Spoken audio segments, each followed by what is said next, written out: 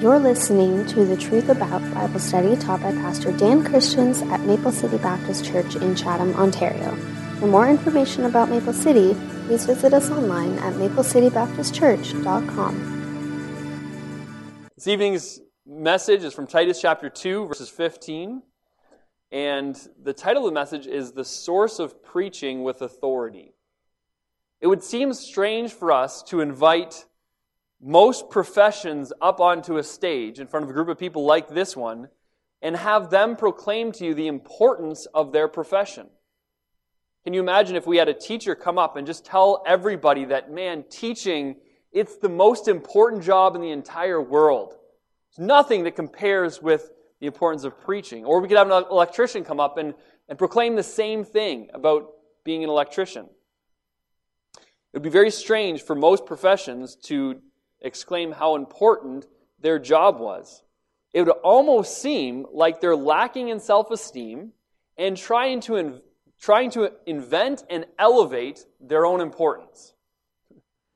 And so I approach this text tonight entitled Preaching with Authority, or The Source of Preaching with Authority, but I do it with the knowledge that some might see this as a preacher trying to justify their existence.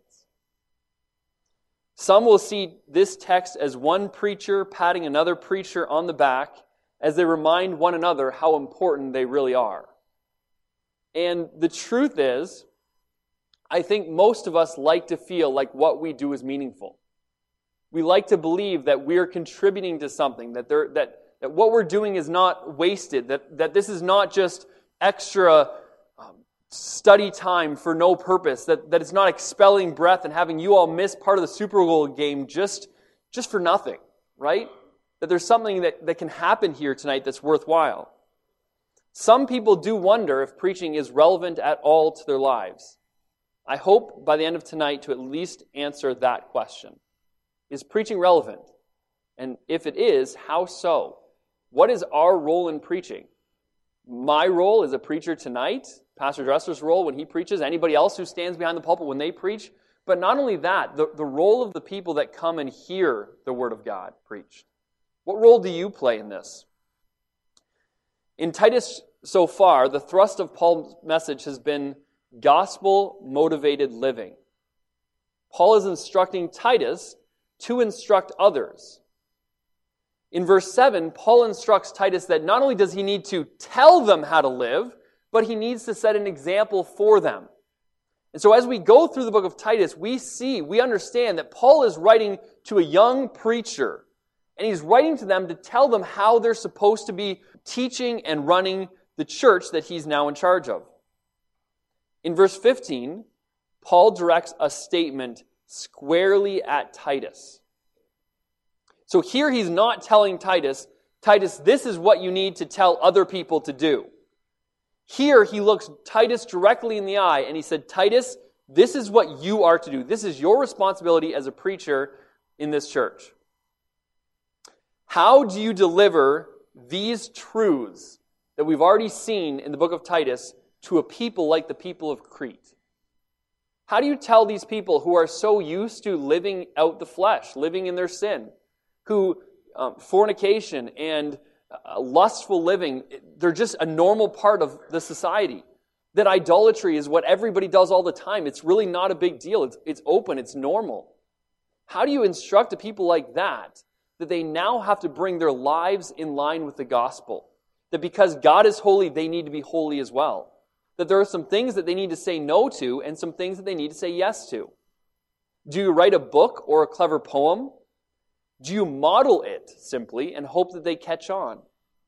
Do you start small groups or have counseling sessions?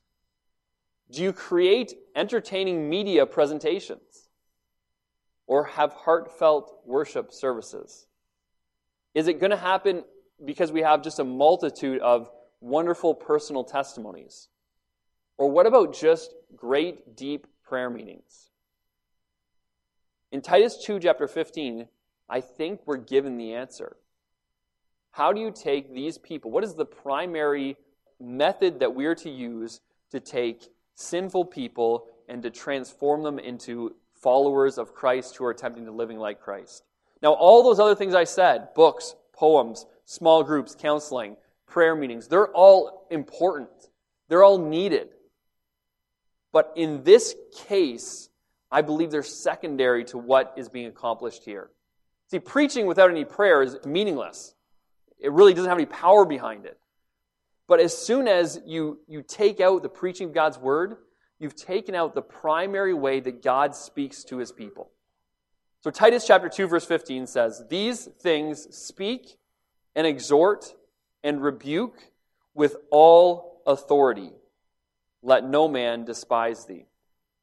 These things. Well, he says something like these things, and we have to ask the question, what things are you talking about, Paul?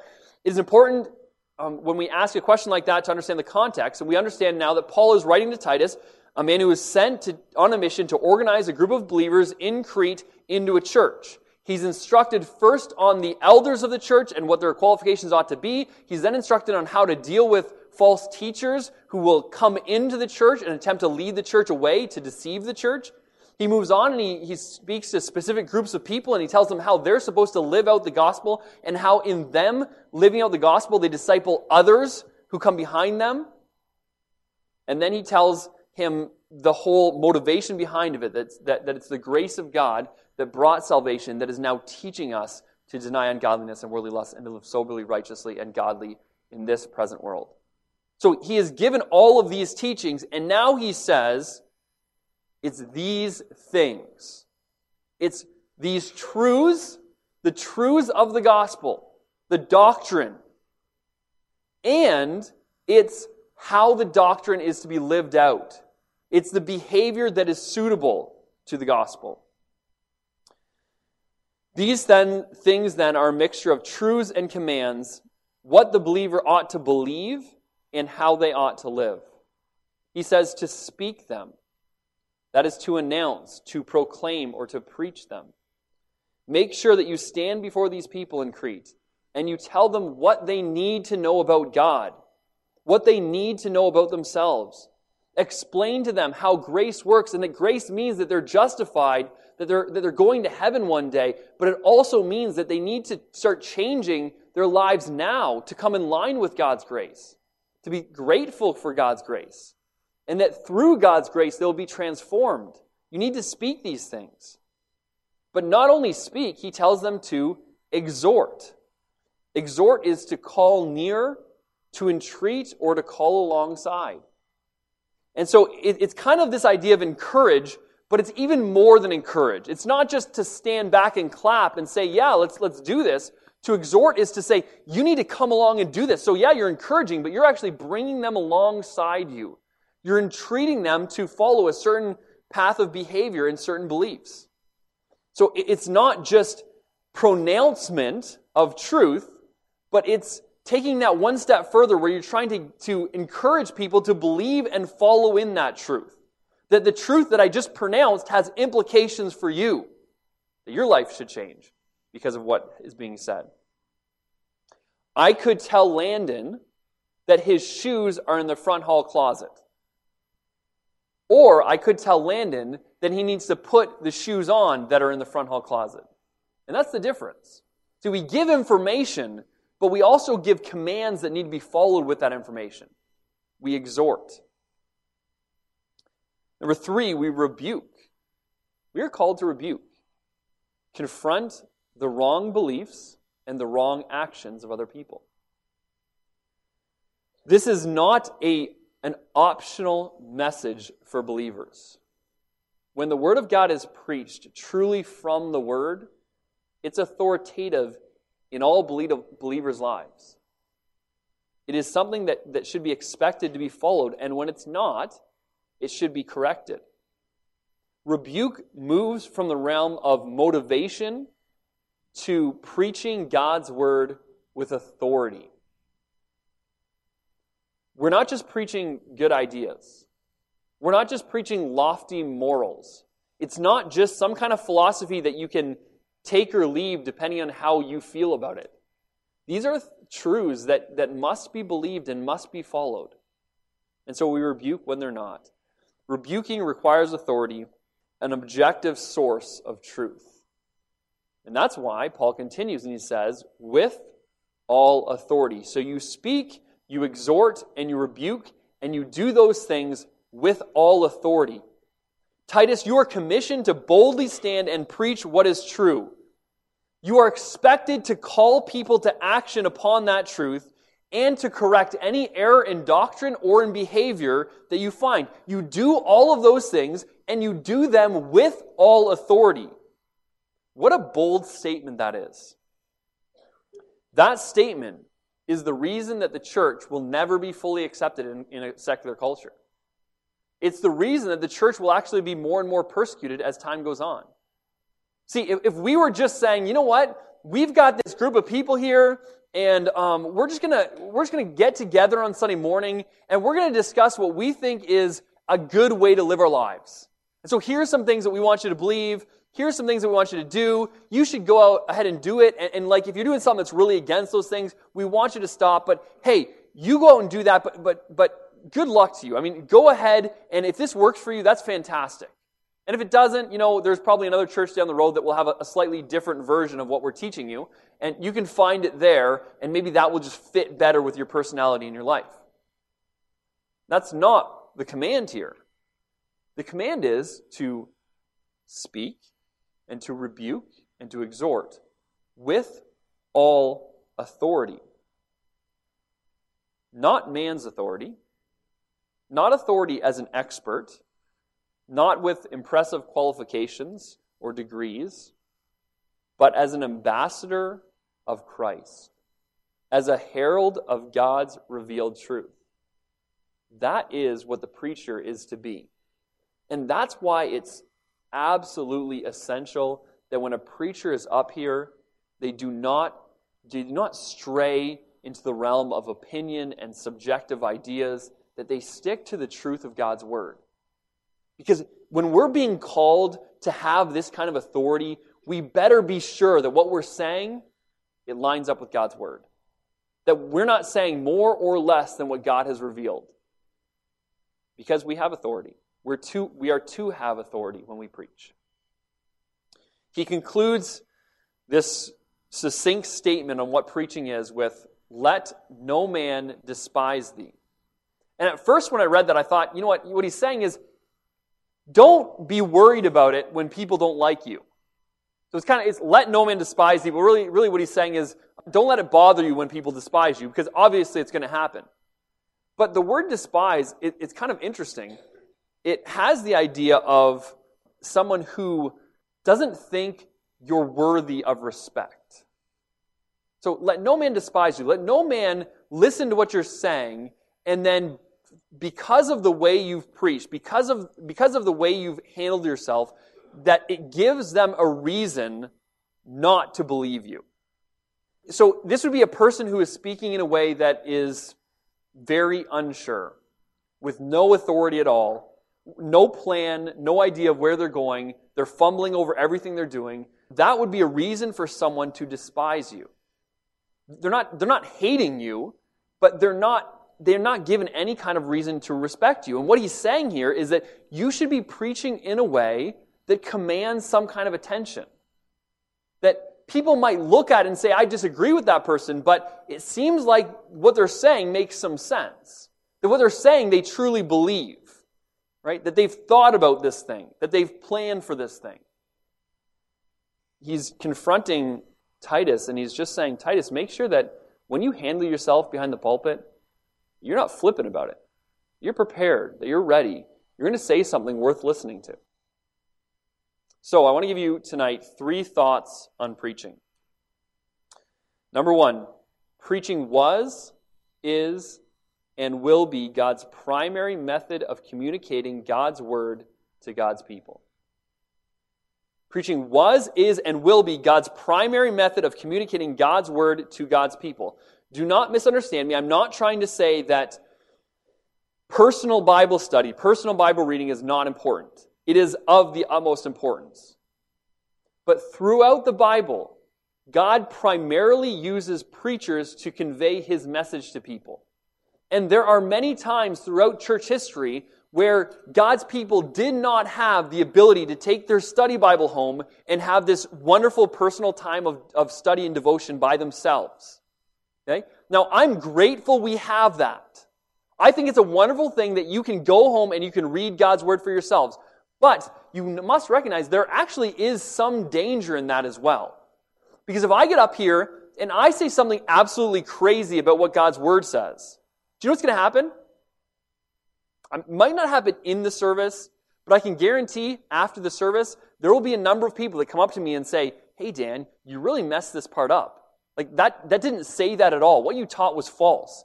Not only that, I would expect that Pastor Dressler would get up the next time and he'd say, you know what? Let's make this thing clear. There's an aspect of truth that wasn't made clear last time. It needs to be clarified. I would expect that if I go way off on something in the Bible, that it will be corrected. But when you're by yourself, and you come to your own conclusion on something, who is going to tell you that you're way off? Who's going to tell you that what you're thinking is crazy? Now, I'm not saying don't study. I think you should study. But I think you should then study and take what you've studied and talk to people about it. Talk to other believers about it. Hey, if you have questions, don't just assume answers. Don't just do whatever you think fits. Do some more study on it and bring that to the church. I think it would be a wonderful thing if we kind of did more of our personal study together. Preaching was, and always will be God's primary method of communicating God's Word to God's people, because back then, they didn't always have the ability to take that study Bible home. And so they would rely on the reading of God's Word and the preaching of God's Word to get them through the week, or to get them through the next few days, or to get them through until the next time. And they would listen intently, because that's their word for the week. That's the extent of what they're going to get for the week to feed their soul. So they are just focused on it and wanting to know what it says and wanting to learn from it and grow from it and apply it to their lives. And sometimes I think we have such an influx of information, so much truth bombarding us all the time, that what can happen is we don't ever focus on one thing. And there's not ever one thing that really changes us, that impacts us. And if we would take a week and just think about one truth and allow that one truth to change us, we would be taking steps closer and closer to the image of Christ. Al Mohler said, "The testimony of Acts and the history of the church witness to the fact that preaching is the church's only strategy for survival and for multiplication in the face of cultural hostility. Preaching is not just one church growth strategy among others. It is the lifeblood of the church's existence."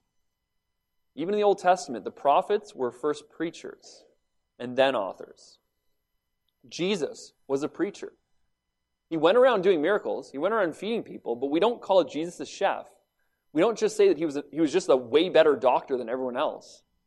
He was a preacher, and he did those things to call attention to his authority. He was preaching and teaching the Word of God. The disciples went out and preached the word of the risen Christ. Every sermon in the book of Acts speaks of the risen Christ. The early church grew both numerically and spiritually as the Word of God was preached. Methods did not change when the audience changed, when the culture changed. And this is one of the lies that the church is believing. Our culture has changed. We have a culture that seems like it's just allergic to authority, right? All authority all the time needs to be questioned. And as soon as you have some kind of authority, it's almost a negative thing. So what some people are really thinking, and I've read preaching books that are discussing the merits of this strategy, and that's to enter into conversations with people from the pulpit, but not in an authoritative way. Because what people think is if you can get people to come to all these conclusions by themselves and not ever feel like there was an authority figure that was presenting something, but they were just you were in part of a discussion, then maybe people would respond better. And listen, I understand that. But we don't have the license to be pragmatic. We're given one way. We're given the Word of God, and we're told that there are preachers that preach the Word of God, and that's what people... No, it doesn't mean that the small groups and counseling and discussions aren't good things. But this is the primary method of communicating God's word to God's people. When the word of God is preached, it should be preached and received with a spirit of expectation of the Holy Spirit's empowerment. It's not that preachers are so good at what they do. It's not that our words have intrinsic power. It is that the Holy Spirit has chosen to act and work through the preaching of God's word. And if He is truly the only one that can change a heart, that can bring life, that can transform an unbeliever and a believer, we got to do it His way. We can't do the way that we think is just going to get the best results. It's preaching. Every revival was bathed in prayer, but every revival was also set ablaze through preaching. In 1 Corinthians 1:21, Paul writes, "For after that, in the wisdom of God, the world by wisdom knew not God. It pleased God by the foolishness of preaching to save them that believe." God works through the foolishness of preaching. And as a preacher, I recognize that to many people, this is foolish. But this is what He works through. So number one, God's primary method to speaking God's word to God's people is through the preaching of God's word. Number two, the authority of preaching rests in the material, not in the man. He says, these things. He doesn't say, Titus, your opinion, speak it. The book you just read, the philosophy you're kind of entertaining right now, all of your thoughts. We want to make sure that everybody gets your thoughts on these topics. He says, not those things. These things. These truths that I've just laid out to you, this behavior that I've made abundantly clear, those are the things. In Titus chapter 1, verse 9, when he's speaking about what elders should be able to do, he says that they must be holding fast the faithful word as he hath been taught, that he may be able by sound doctrine both to exhort and to convince the gainsayers. So what things? Well, it's sound doctrine. And you must be holding fast to that. In Titus 2:1, it says, "But speak thou the things which become sound doctrine." So not only do you teach the truth, you teach the lifestyle that accords with the truth. Now, I think there are two ways to err on this point. One is to err on the side of the preacher. There are some churches and some preachers that demand unnatural authority. That the preachers expect their word to be gospel, whether their word is the word or just the word that they came up with that week. And there are many churches that have people that will follow this kind of thing. The funny thing is, people like to have somebody else who is sure about what they need to do. And if you can present yourself as somebody who is confident and sure that thus saith the Lord, even if the Lord didn't say that thing, then you will have people that follow. But the authority is not in the man. It's in the material. And the material has to be God's word. And so we must not ascribe authority to His words rather than the word. There should be no blind following of what you hear in church. Bereans were called wise because they sought to see whether those things that were preached were so. And so part of your responsibility as a hearer is to take what's taught and compare it to what the Word of God says. But there's another way to err, and that is to err against the preacher. And I've seen this happen often enough as well. That is to not allow him to speak authoritatively into your life, even when his words align with the Word of God. Sometimes, in an attempt to avoid a blind following, there is a total refusal to follow at all.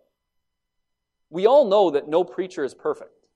Right? We all know we're sinners. As sinners, we will make mistakes. We'll make mistakes in our lives, and we will make mistakes with our words. And so, yes, you need to be people who are being careful about what's being said and what you're hearing from the Word, but you also don't need to be people who are unnecessarily critical of what's being said. That all you're trying to do in every single sermon is to break that thing apart, to expose why it's really wrong. No, we should be teachable people. If people are attempting to preach the Word of God and what's being said aligns with the Word of God, then let yourself fall under that authority. That's God's plan. There is supposed to be authority in the preached Word. It is not just a lecture that you digest and then determine how well it fits with your worldview.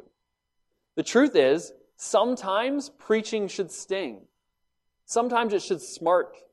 Sometimes it should hurt us a little bit. It should be uncomfortable. We should feel convicted. When you feel uncomfortable because of what something was said, don't assume that the reason you're uncomfortable is because it must not be really in the Bible. Check it out and let yourself be convicted and changed when the Word is preached clearly. Do not despise or disregard the preaching if it is sound. This would be my practical advice for every Christian. I would say you should find a church that it's in the habit of expositional preaching of God's Word, and then believe the preacher until you cannot. Does that make sense?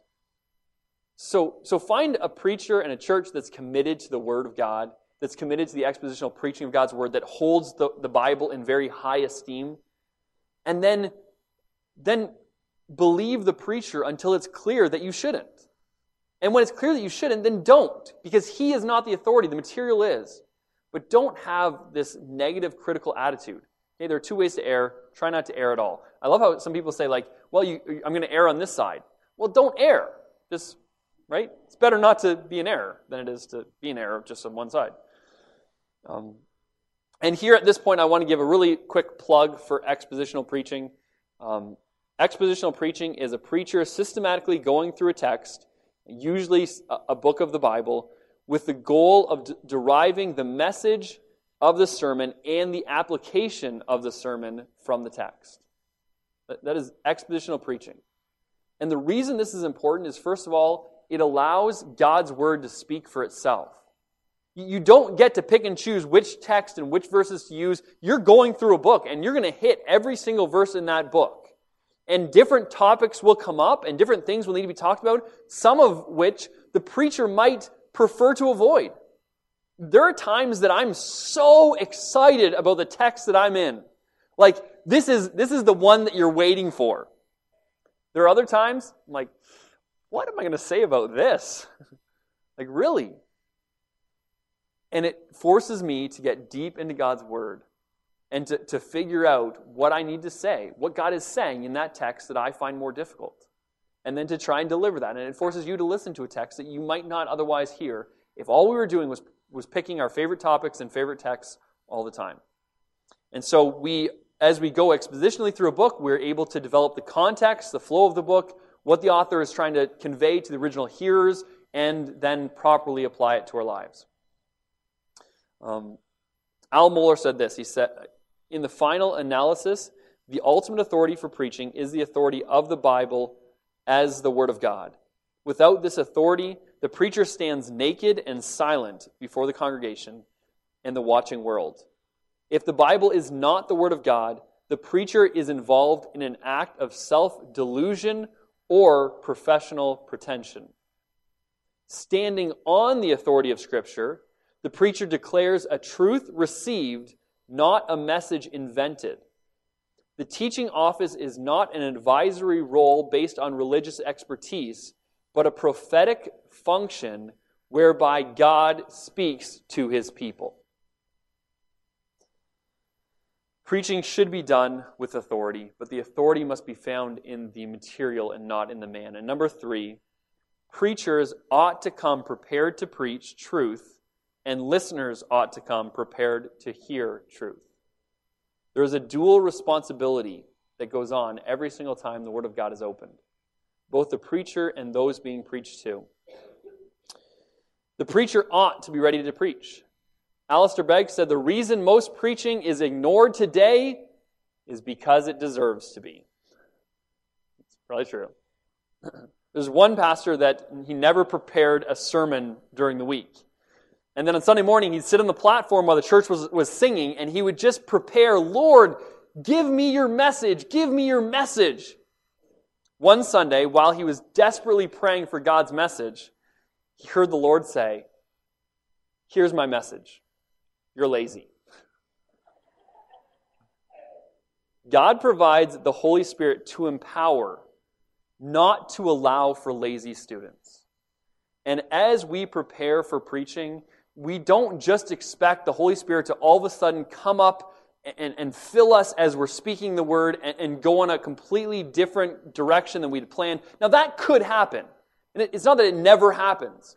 But I think the normative experience when you're preparing messages is that you go into your study and you ask the Holy Spirit to help you as you prepare. That you ask the Holy Spirit to guide you as you study and as you put the application together. And then you get up here all prayed up and hoping and confident that the Holy Spirit will now help you deliver what He's helped you prepare. And so the preacher must be ready. In 2 Timothy chapter 2, verse 15, Paul's advice to Timothy was, study to show thyself approved unto God, a workman that needeth not be ashamed, rightly dividing the word of truth. I love how John MacArthur put it. He said, the preacher is not a chef. He's a waiter. God doesn't want you to make the meal. He just wants you to deliver it to the table without messing it up. That's all. And that's right on.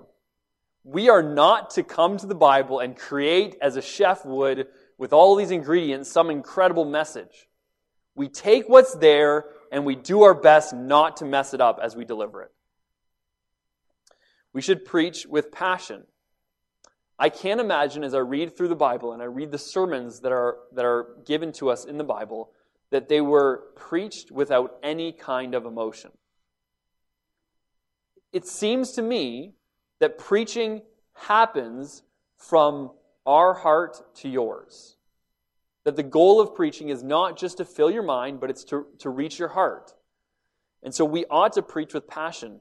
Richard Baxter said, I preached as never sure to preach again, as a dying man to dying men. I don't know if I will ever be able to stand here again and preach to this group of people.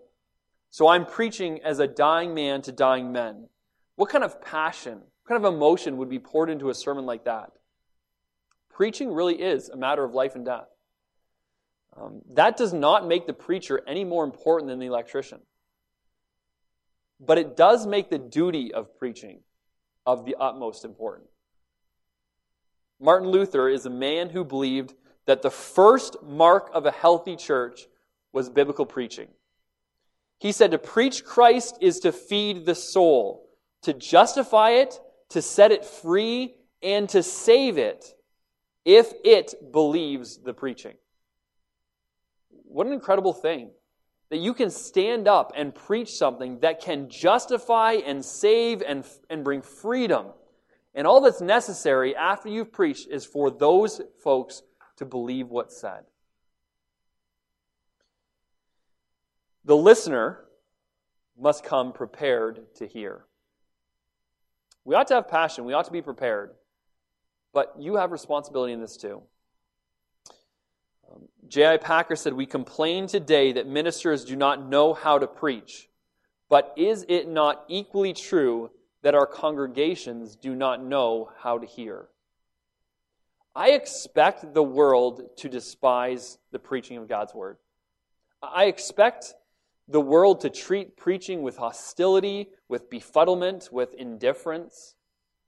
Even in Jesus' ministry, when He was doing miracles, He was drawing crowds. When He started preaching and teaching, often those crowds would dwindle.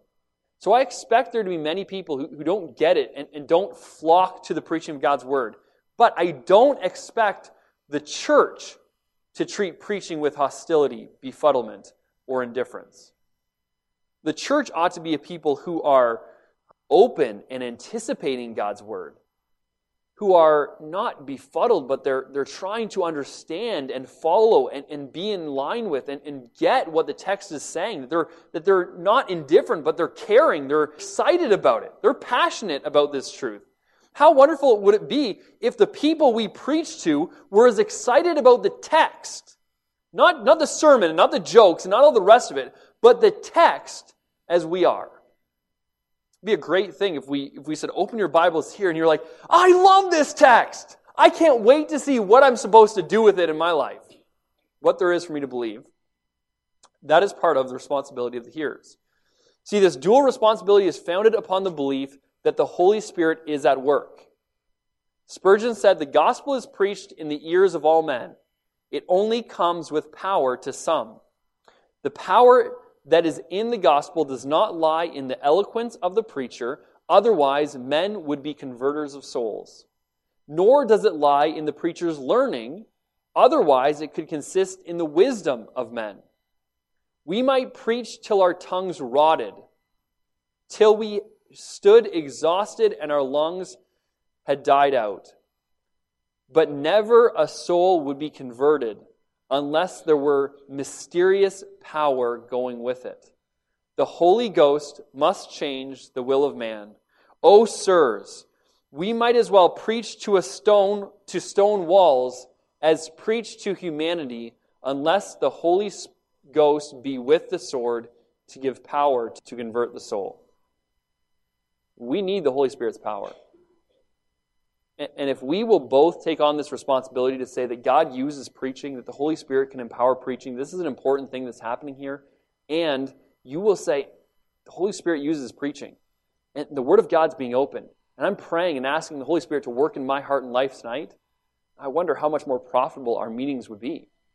Every time God's Word is open, we said, let's see how the Holy Spirit can work on me tonight. These things speak and exhort and rebuke with all authority. Let no man despise thee. Very simple words, but very profound words.